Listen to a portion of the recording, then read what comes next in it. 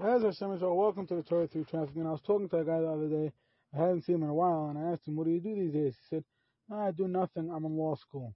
Such a sad reality that guy goes to school for a year, two, three, whatever it is, and he feels like he's doing nothing because he's waiting for a certain time. This week's parasha says, "Ati Adati." Yisro said, "Now I understand that Hashem is bigger than all the other idols. We call Elohim all the other idols." And the Rashi says, the Gemara brings that. Rashi brings down. The Gemara says that he had tried every single idol in the world. He had tried every single idol, and now he's Ki'ilu, complimenting Hashem and saying, "Hashem, you're better than all of them." Which leads to the obvious question, come on. Yes, you're comparing Hashem to all the other idols. He's better, yeah, he's saying they're good, but Hashem is a little better. Hashem is the brand name God. Come on, it doesn't make sense. So I heard a pshat, my friend David Greenwald, Reb David Greenwald said over. I don't know who he said. He said it over. He said he heard it tomorrow. Such a beautiful pshat. He said, Yisro was saying, now I understand how all those things made me appreciate Hashem much more.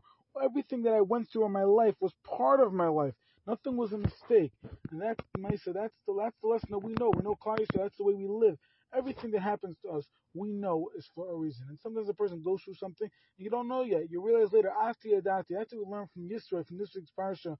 That don't say, when somebody asks you what you're doing, don't say, "I'm waiting for this." Stop waiting. You're living life right now. Life is in the now. Have a great day. Great Shabbos and Lenishmas Chayim Malka B'Asher B'Vrom.